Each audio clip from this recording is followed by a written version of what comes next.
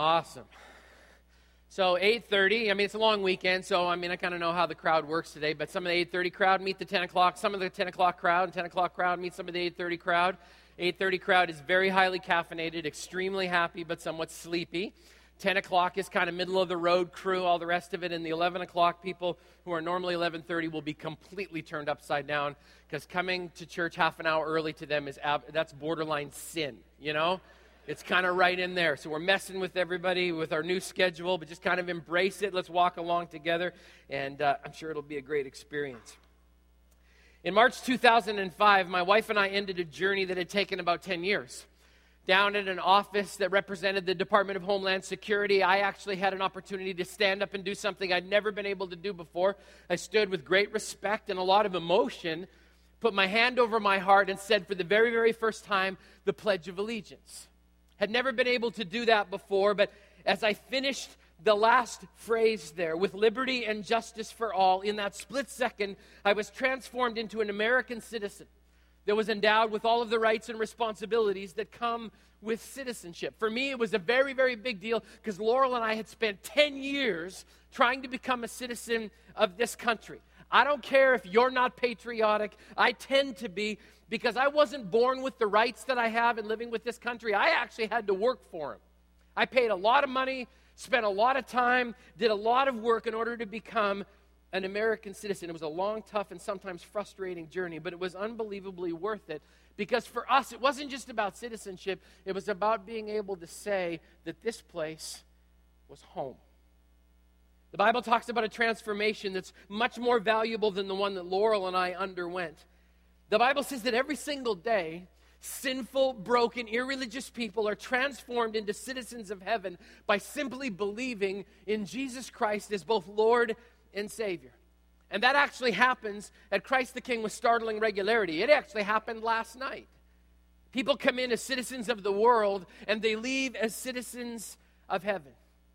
I'm a citizen of heaven, and if you love and serve Jesus, if you've had that relationship begun with Him, you are a citizen of heaven as well. Even though we are brothers and sisters from different mothers, if we know Jesus Christ as personal Savior, we can all name ourselves as citizens of heaven.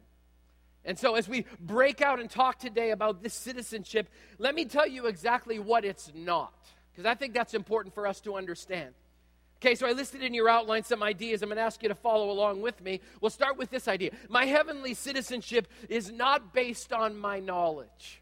It's not based on my knowledge. 1 Corinthians 3 says this, "For the wisdom of this world is foolishness in God's sight. As it is written, He catches the wise in their craftiness." You know what? I think it's a really, really good thing that our heavenly citizenship is not based on knowledge, because the reality is we don't know that much. Now, some of us pride ourselves in knowing an awful lot. We have a lot of Bible knowledge. My question is this: has your Bible knowledge ever made that 18-inch drop into your heart? Because the truth is, none of us are ever going to know enough. I'd love to see us be a church that knows more than anybody else, because we just so care about the Word of God and have it so saturating in our lives that we can't imagine our lives without it. But the reality is, no matter how much Bible trivia you have in your mind, that doesn't qualify you for citizenship in heaven. Let me give you an example of how this works, okay? When I became a U.S. citizen, I actually had to take a test. I had to answer all kinds of questions. And because you guys, most of you, I would say probably over 90% of you are actually born here, you should know the answers to all of these citizenship questions. So I'm just going to run through a couple of them and see whether or not you can pass your own country's test. All right? You ready? Here it comes. Number one. Who's the chief Supreme Court justice of the U.S. Supreme Court that's sitting today? Of course, everybody knows that's John Roberts Jr., right? How you doing so far? All right? Question number two. Who elects the President of the United States of America? Some of you would say the people do. You're wrong. It's the Electoral College. How we doing so far? Next one. How many years? This is easy. How many years do we elect senators for? If you said 4, you're wrong, because it's actually 6. All right? What are the qualifications for a person running for President of the United States? There are 3 of them.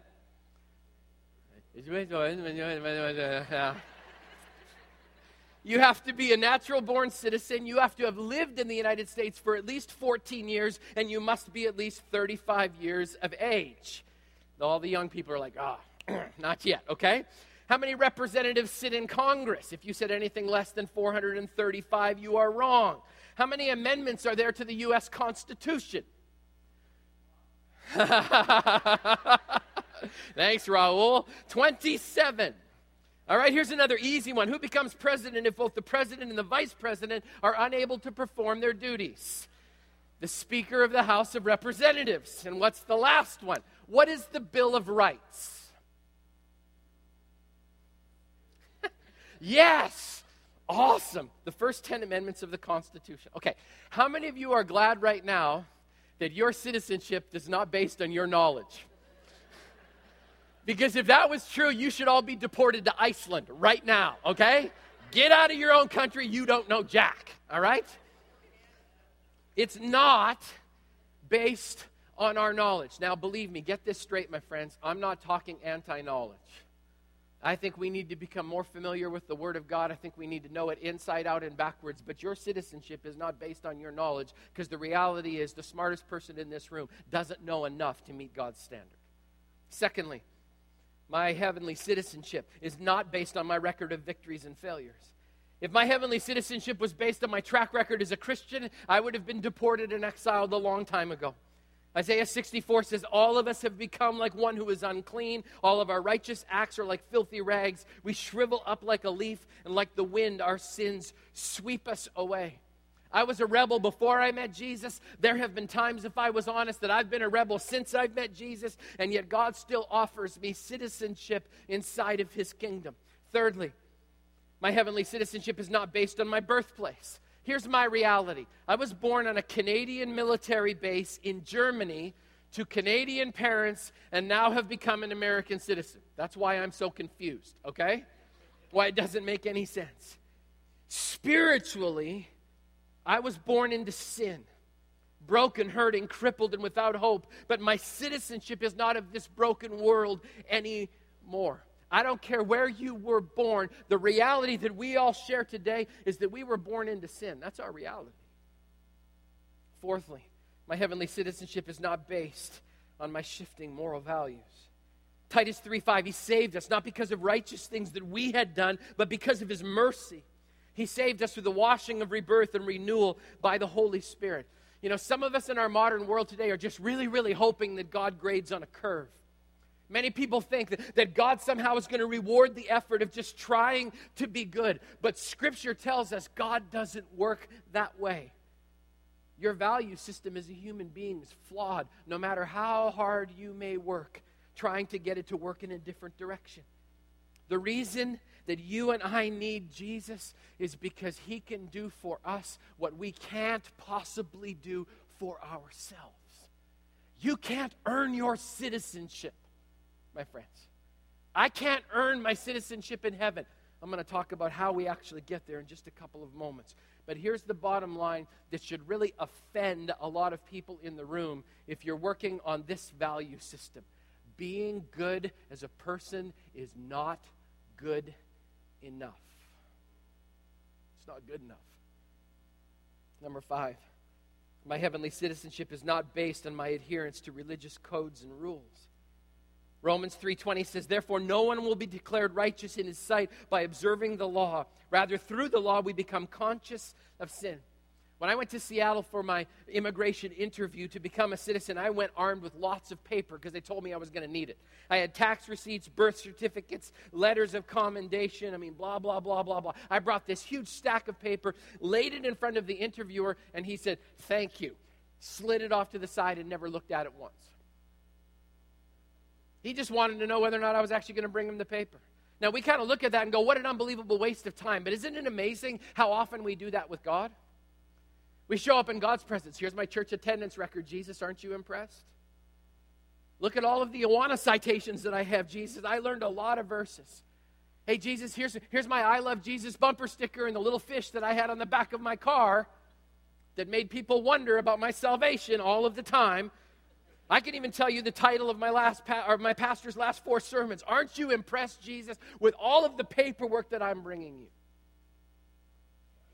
Can we just understand this maybe once and for all? Loving Jesus and doing stuff do not earn you a ticket into heaven. Do we get that? Your stuff, according to Scripture, is like a filthy rag in front of the presence of an absolutely perfect and holy God. So now, before you make some wrong assumptions, stick with me here. If my citizenship is not based on my knowledge, if it's not based on my birthplace, if it's not based on my adherence to a bunch of rules, if it's not even based on how much I may have a desperate love for God, then what in the world is my heavenly citizenship based on? Well, the Bible would say this. My heavenly citizenship is based on my personal relationship with the King and His gracious invitation to be His child. Colossians 1 says this, once you were alienated from God and were enemies in your minds because of your evil behavior. But now He has reconciled you. Doesn't say anything about us in that sentence.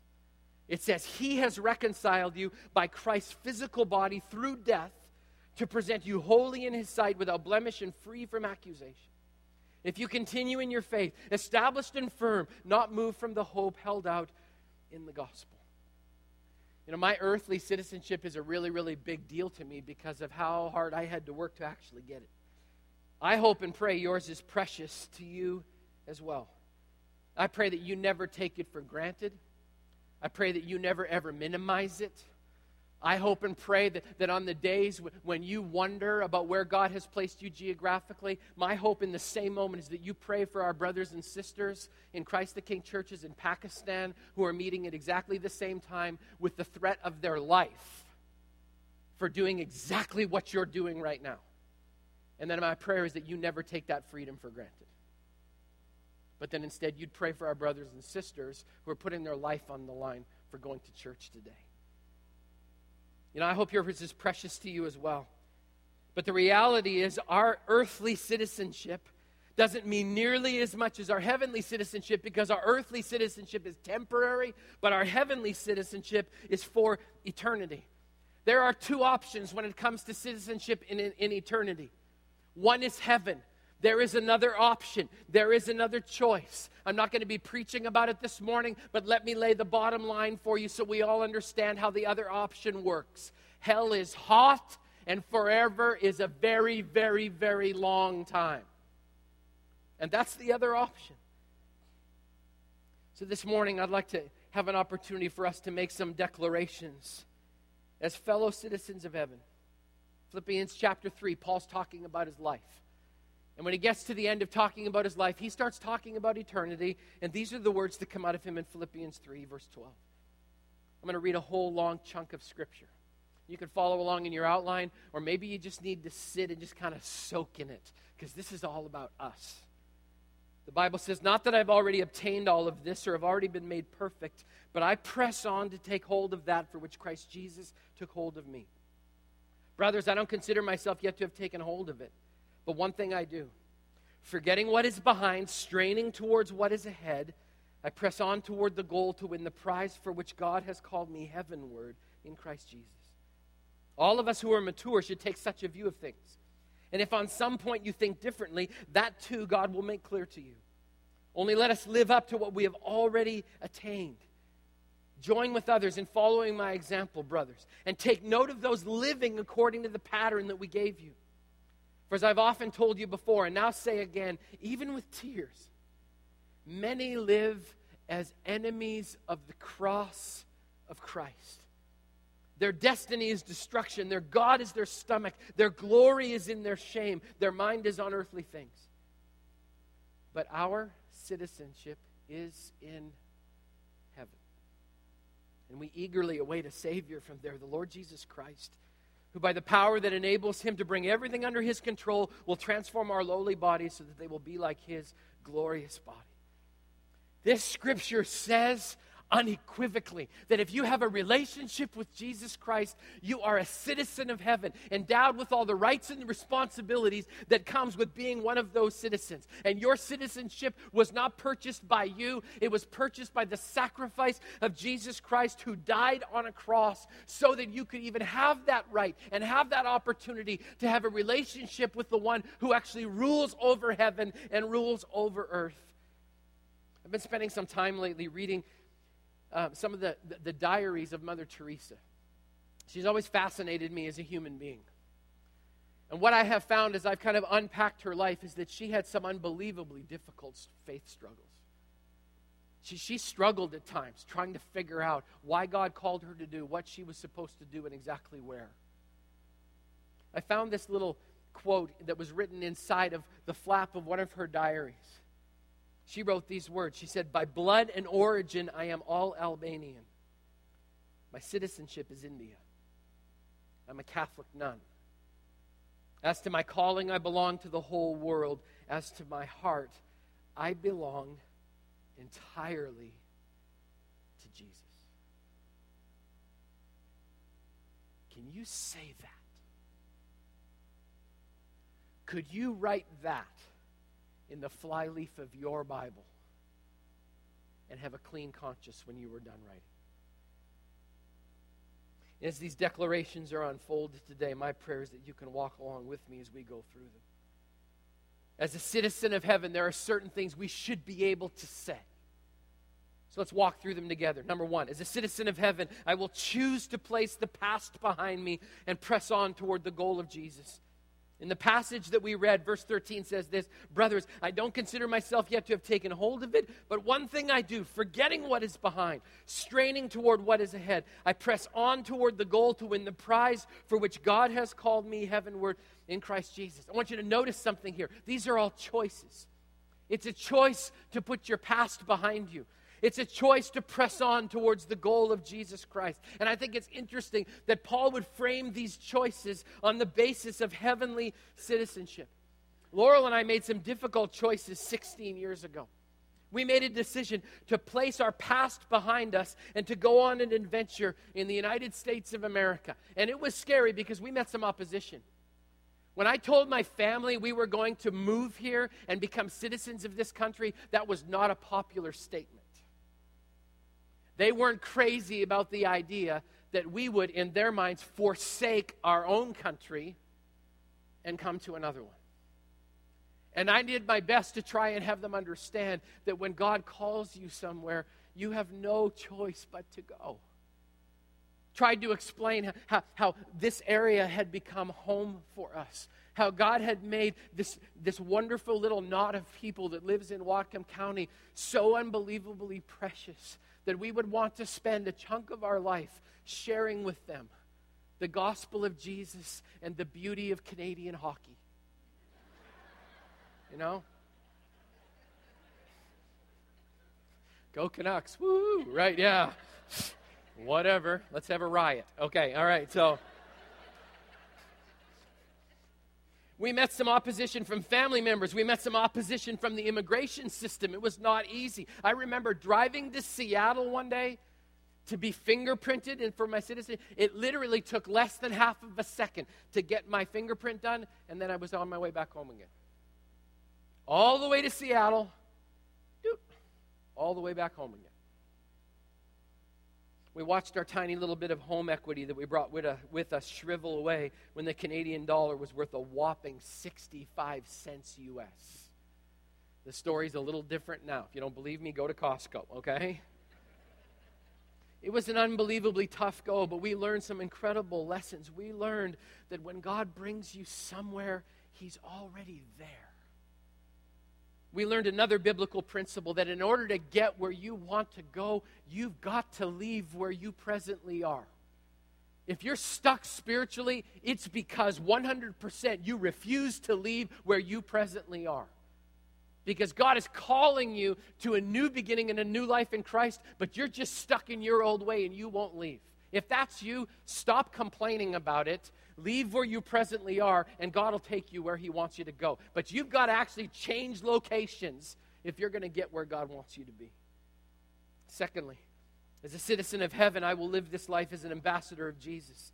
Verse 17 from Philippians says this, join with others in following my example, brothers, and take note of those who live according to the pattern that we gave you. This is my conviction. There's no Bible like human Bibles. There's all kinds of Bibles, NIV, King James, children's Bibles, women's devotional Bibles, biker Bibles, hundreds of different kinds. But I can say this with absolute certainty. The only Bible that unsaved people are taking the time to read is the Bible that's characterized by how you are living your life in front of them right now. For the most part, when it comes to unsaved people, you are the only scripture they are ever going to read. So my question is this: if your unsaved neighbor doesn't see Jesus in you and in us, how in the world are they ever going to see him?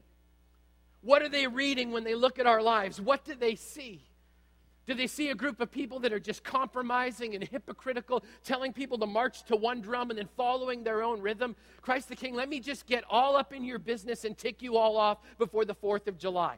Tomorrow, when you go out with your family and have a great time celebrating Independence Day, are you going to be so independent from Jesus that people are going to have no idea what passport you actually hold? Boy, did it get quiet in here.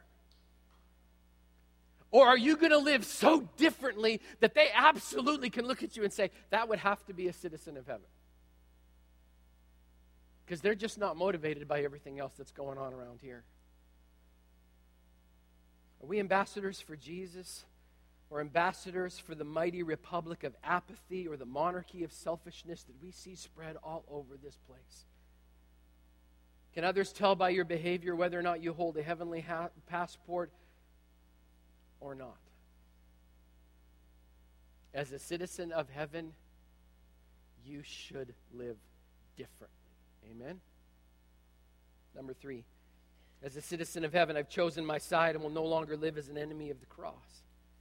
Verse 18 says, as often I've told you before, and now say again, even with tears, many live as enemies of the cross of Christ. Their destiny is destruction. Their God is their stomach, and their glory is in their shame. Their mind is on earthly things. Some of you have heard the little phrase before. When you're in Rome, you're supposed to do what? Like the Romans do. If you're a follower of Jesus, that's bad truth. It's bad truth. It doesn't translate to this world. The reality is, as a citizen of heaven, you don't get to do what everybody else is doing, and you shouldn't want to. Because that shouldn't motivate you. The Bible tells us something about people who are enemies of the cross, and that is very strong language. Paul says their destiny is destruction.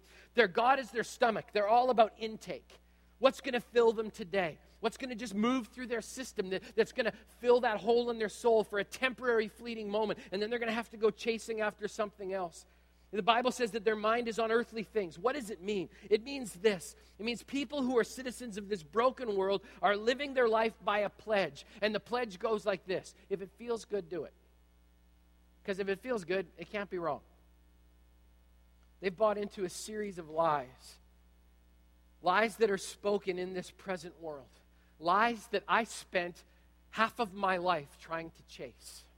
Maybe you'll recognize some of them. Here's one of my favorites. He who dies with the most toys wins. Can I tell you something about that lie? Here's the truth. He who dies with the most toys still dies and just leaves a bigger pile of garbage for their relatives to fight over after they're dead. There you go, okay? Lie number 2, Christianity is a crutch for weak-minded people. I believed that with all of my heart until I figured out that Christianity is a crutch. And that's really, really good news when you're a spiritual cripple. I learned that there's a lie that says you can do what works for you and keep God happy. The only way to make God happy is to do what God wants you to do, not what you want to do.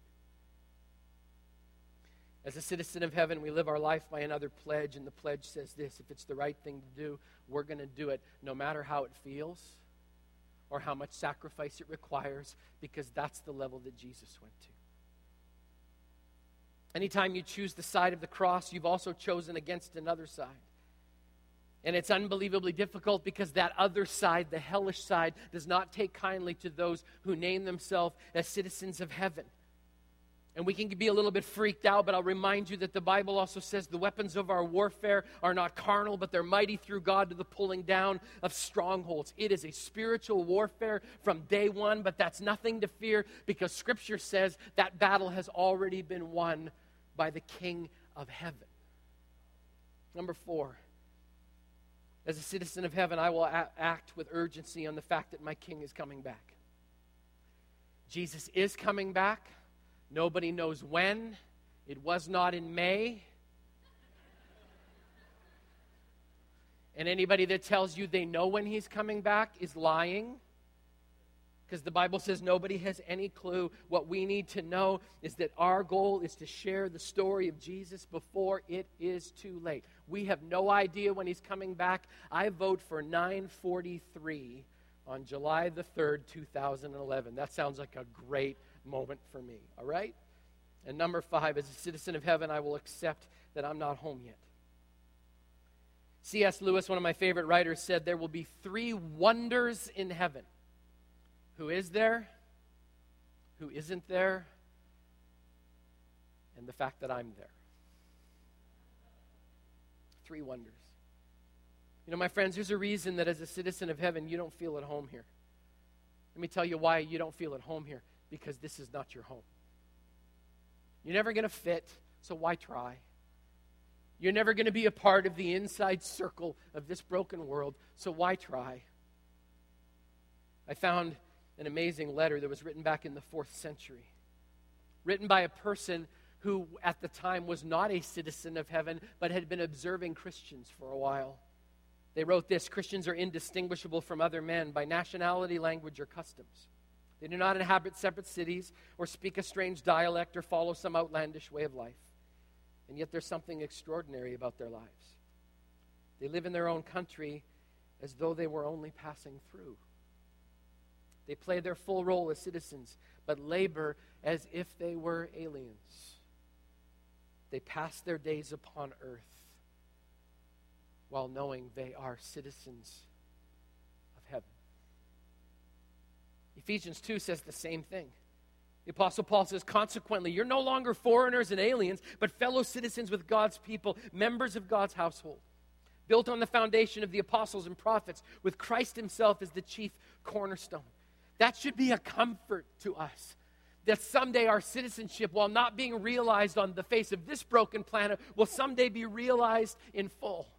And the Bible says that we've got a future as citizens of heaven that includes this: no more tears, no more pain, no more divorce, no more cancer, no more miscarriages, no more illness, no more emergency rooms, no more relational strife, no more economic slowdowns.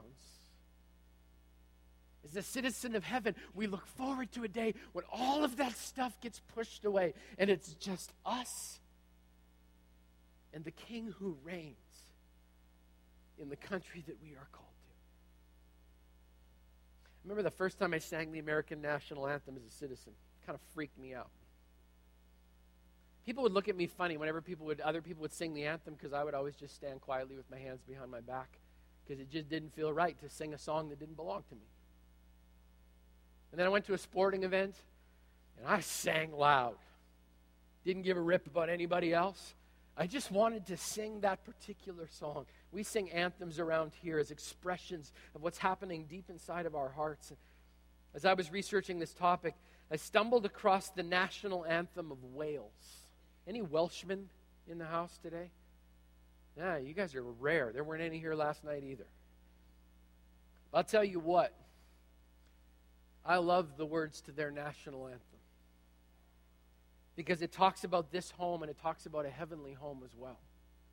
Here come the words. I vow to thee, my country, all earthly things above, entire and whole and perfect the service of my love. The love that asks no question, the love that stands the test, that lays upon the altar the dearest and the best. The love that never falters, the love that pays the price, the love that makes undaunted the final sacrifice. But there's another country that I've heard of long ago, most dear to them that love her, most great to them that know. We may not count her armies, we may not see her king, Her fortress is a faithful heart. Her pride is suffering. And soul by soul and silently her shining bounds increase. And her ways are ways of gentleness. And all her pathways, peace. They're talking about the promise of citizenship, not here, but heaven. My question is, are you a citizen of heaven? Have you accepted the invitation of Jesus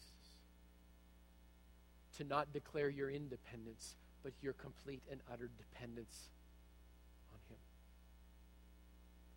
So I figured on this 4th of July weekend, while many of us would be saying our own pledges, that I should probably write my own. So I grabbed my journal and rewrote something that I actually wrote many years ago as kind of an addendum to my life as I became a U.S. citizen. My pledge states as following: as a citizen of heaven, I pledge allegiance to my Savior, Jesus Christ.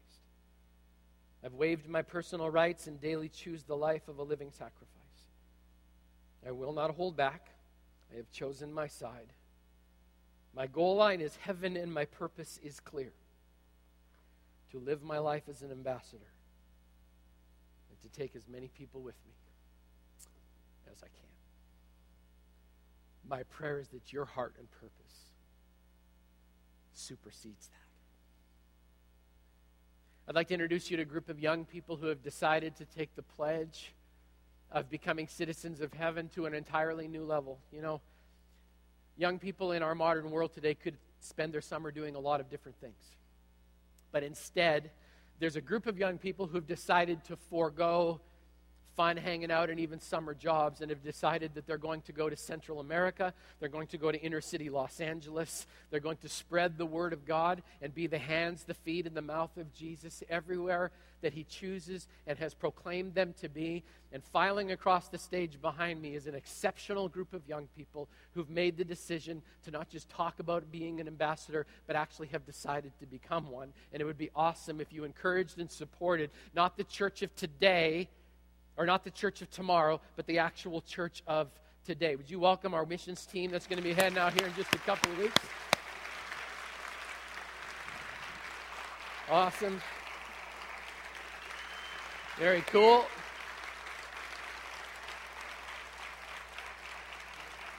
That's cool. This is Pastor Brian. He is our student ministry pastor here, doing a phenomenal job. Brian was in my middle school group when I was a youth pastor. To have him here as a second generation is just an amazing thing. Brian, tell us what these amazing people are going to be doing and what you're going to be up to. So we've got two teams, 48 people all together, and one team will be going to Los Angeles, California on a servant leadership experience. They'll be serving on Skid Row and working with homeless and children in Los Angeles. The other team is going to Ecuador. Well, they'll be part of an evangelistic outreach. They'll be also serving homeless in Ecuador. They'll be working with churches, speaking in churches, doing children's stuff. But they'll be doing large-scale festivals, working with, for, and through the local churches, proclaiming the gospel. So these guys have been working since January, raising support. They've raised over $55,000 so far as a team. And they got a little bit to go. And they have been training. They've been memorizing their testimony and their story of what God's done in their life personally.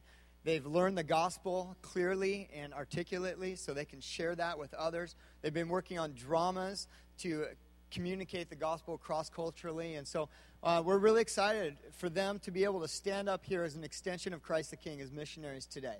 That you get to send them out. And in the gospel, in Acts it says that the Holy Spirit comes on you, and you'll be my witnesses in Jerusalem, your hometown, Judea, Samaria, the surrounding cities, and to the ends of the earth. And these guys get to stand up here and be missionaries of Christ the King in their hometown and to the ends of the earth. And so if you want to track us, you can go on the Christ the King Facebook page, and you'll find a link to the team's Facebook stuff, and you'll be able to get updates while we're gone in the next couple weeks. That's fantastic. So church, I'm going to ask you to help me with this. We're going to commission these young people. So would you stand to your feet and extend a hand of blessing towards this outstanding group of young people? And let's bless them and send them in the name of Jesus. Let's pray together right now. Father God, I want to thank you for the fact that before time even began, you wrote out a script for these people that said, on this day, at this time, they would stand in front of fellow citizens of heaven and accept a commission to go and be the hands, the feet, the mouth, and the countenance of Jesus in a broken world. So, Lord, we commission them as missionaries from our church. We ask that you would bless the work that they will do, the prayers that they will pray, the testimonies they will speak, the food that they will distribute, the hugs that they will offer to children. God, we ask that you would take that and that you would make it a beautiful offering of sacrifice in heaven. Jesus, we commission them, and we pray, God, that out of this group of young people, outstanding in their field, that you would call career missionaries, that you would call pastors and children's workers and worship leaders. God, we pray that you would call out elders and deacons and deaconesses out of this group, that you would call out lifelong servants who will serve not just for this little window of time, but for a lifetime, that they will pledge allegiance to the Lamb of God from now until the day when they are translated into heaven and receive the fullness of their heavenly citizenship. God, we commission them. We love them. Lord, we pray for their parents as they stay back here, Lord. If they have any fear about where their child is going, I pray that they would be comforted with the thought and the fact that there is no safer place their child can be than in the palm of Almighty God. So, Father, may they know that with the knowing that their child is being carried, comforted, and protected by you. So, God, we commission them in Jesus' name. We ask that you would do exceedingly abundantly above all they could ask or imagine. Lord, we know that there is a financial gap between what they need and where they are. Lord, we ask that the God of abundant provision would provide as only you can. So, Lord, we love them and set them apart as missionaries. May you bless each and every one of them. And all of God's people agreed together and said, amen and amen. Can we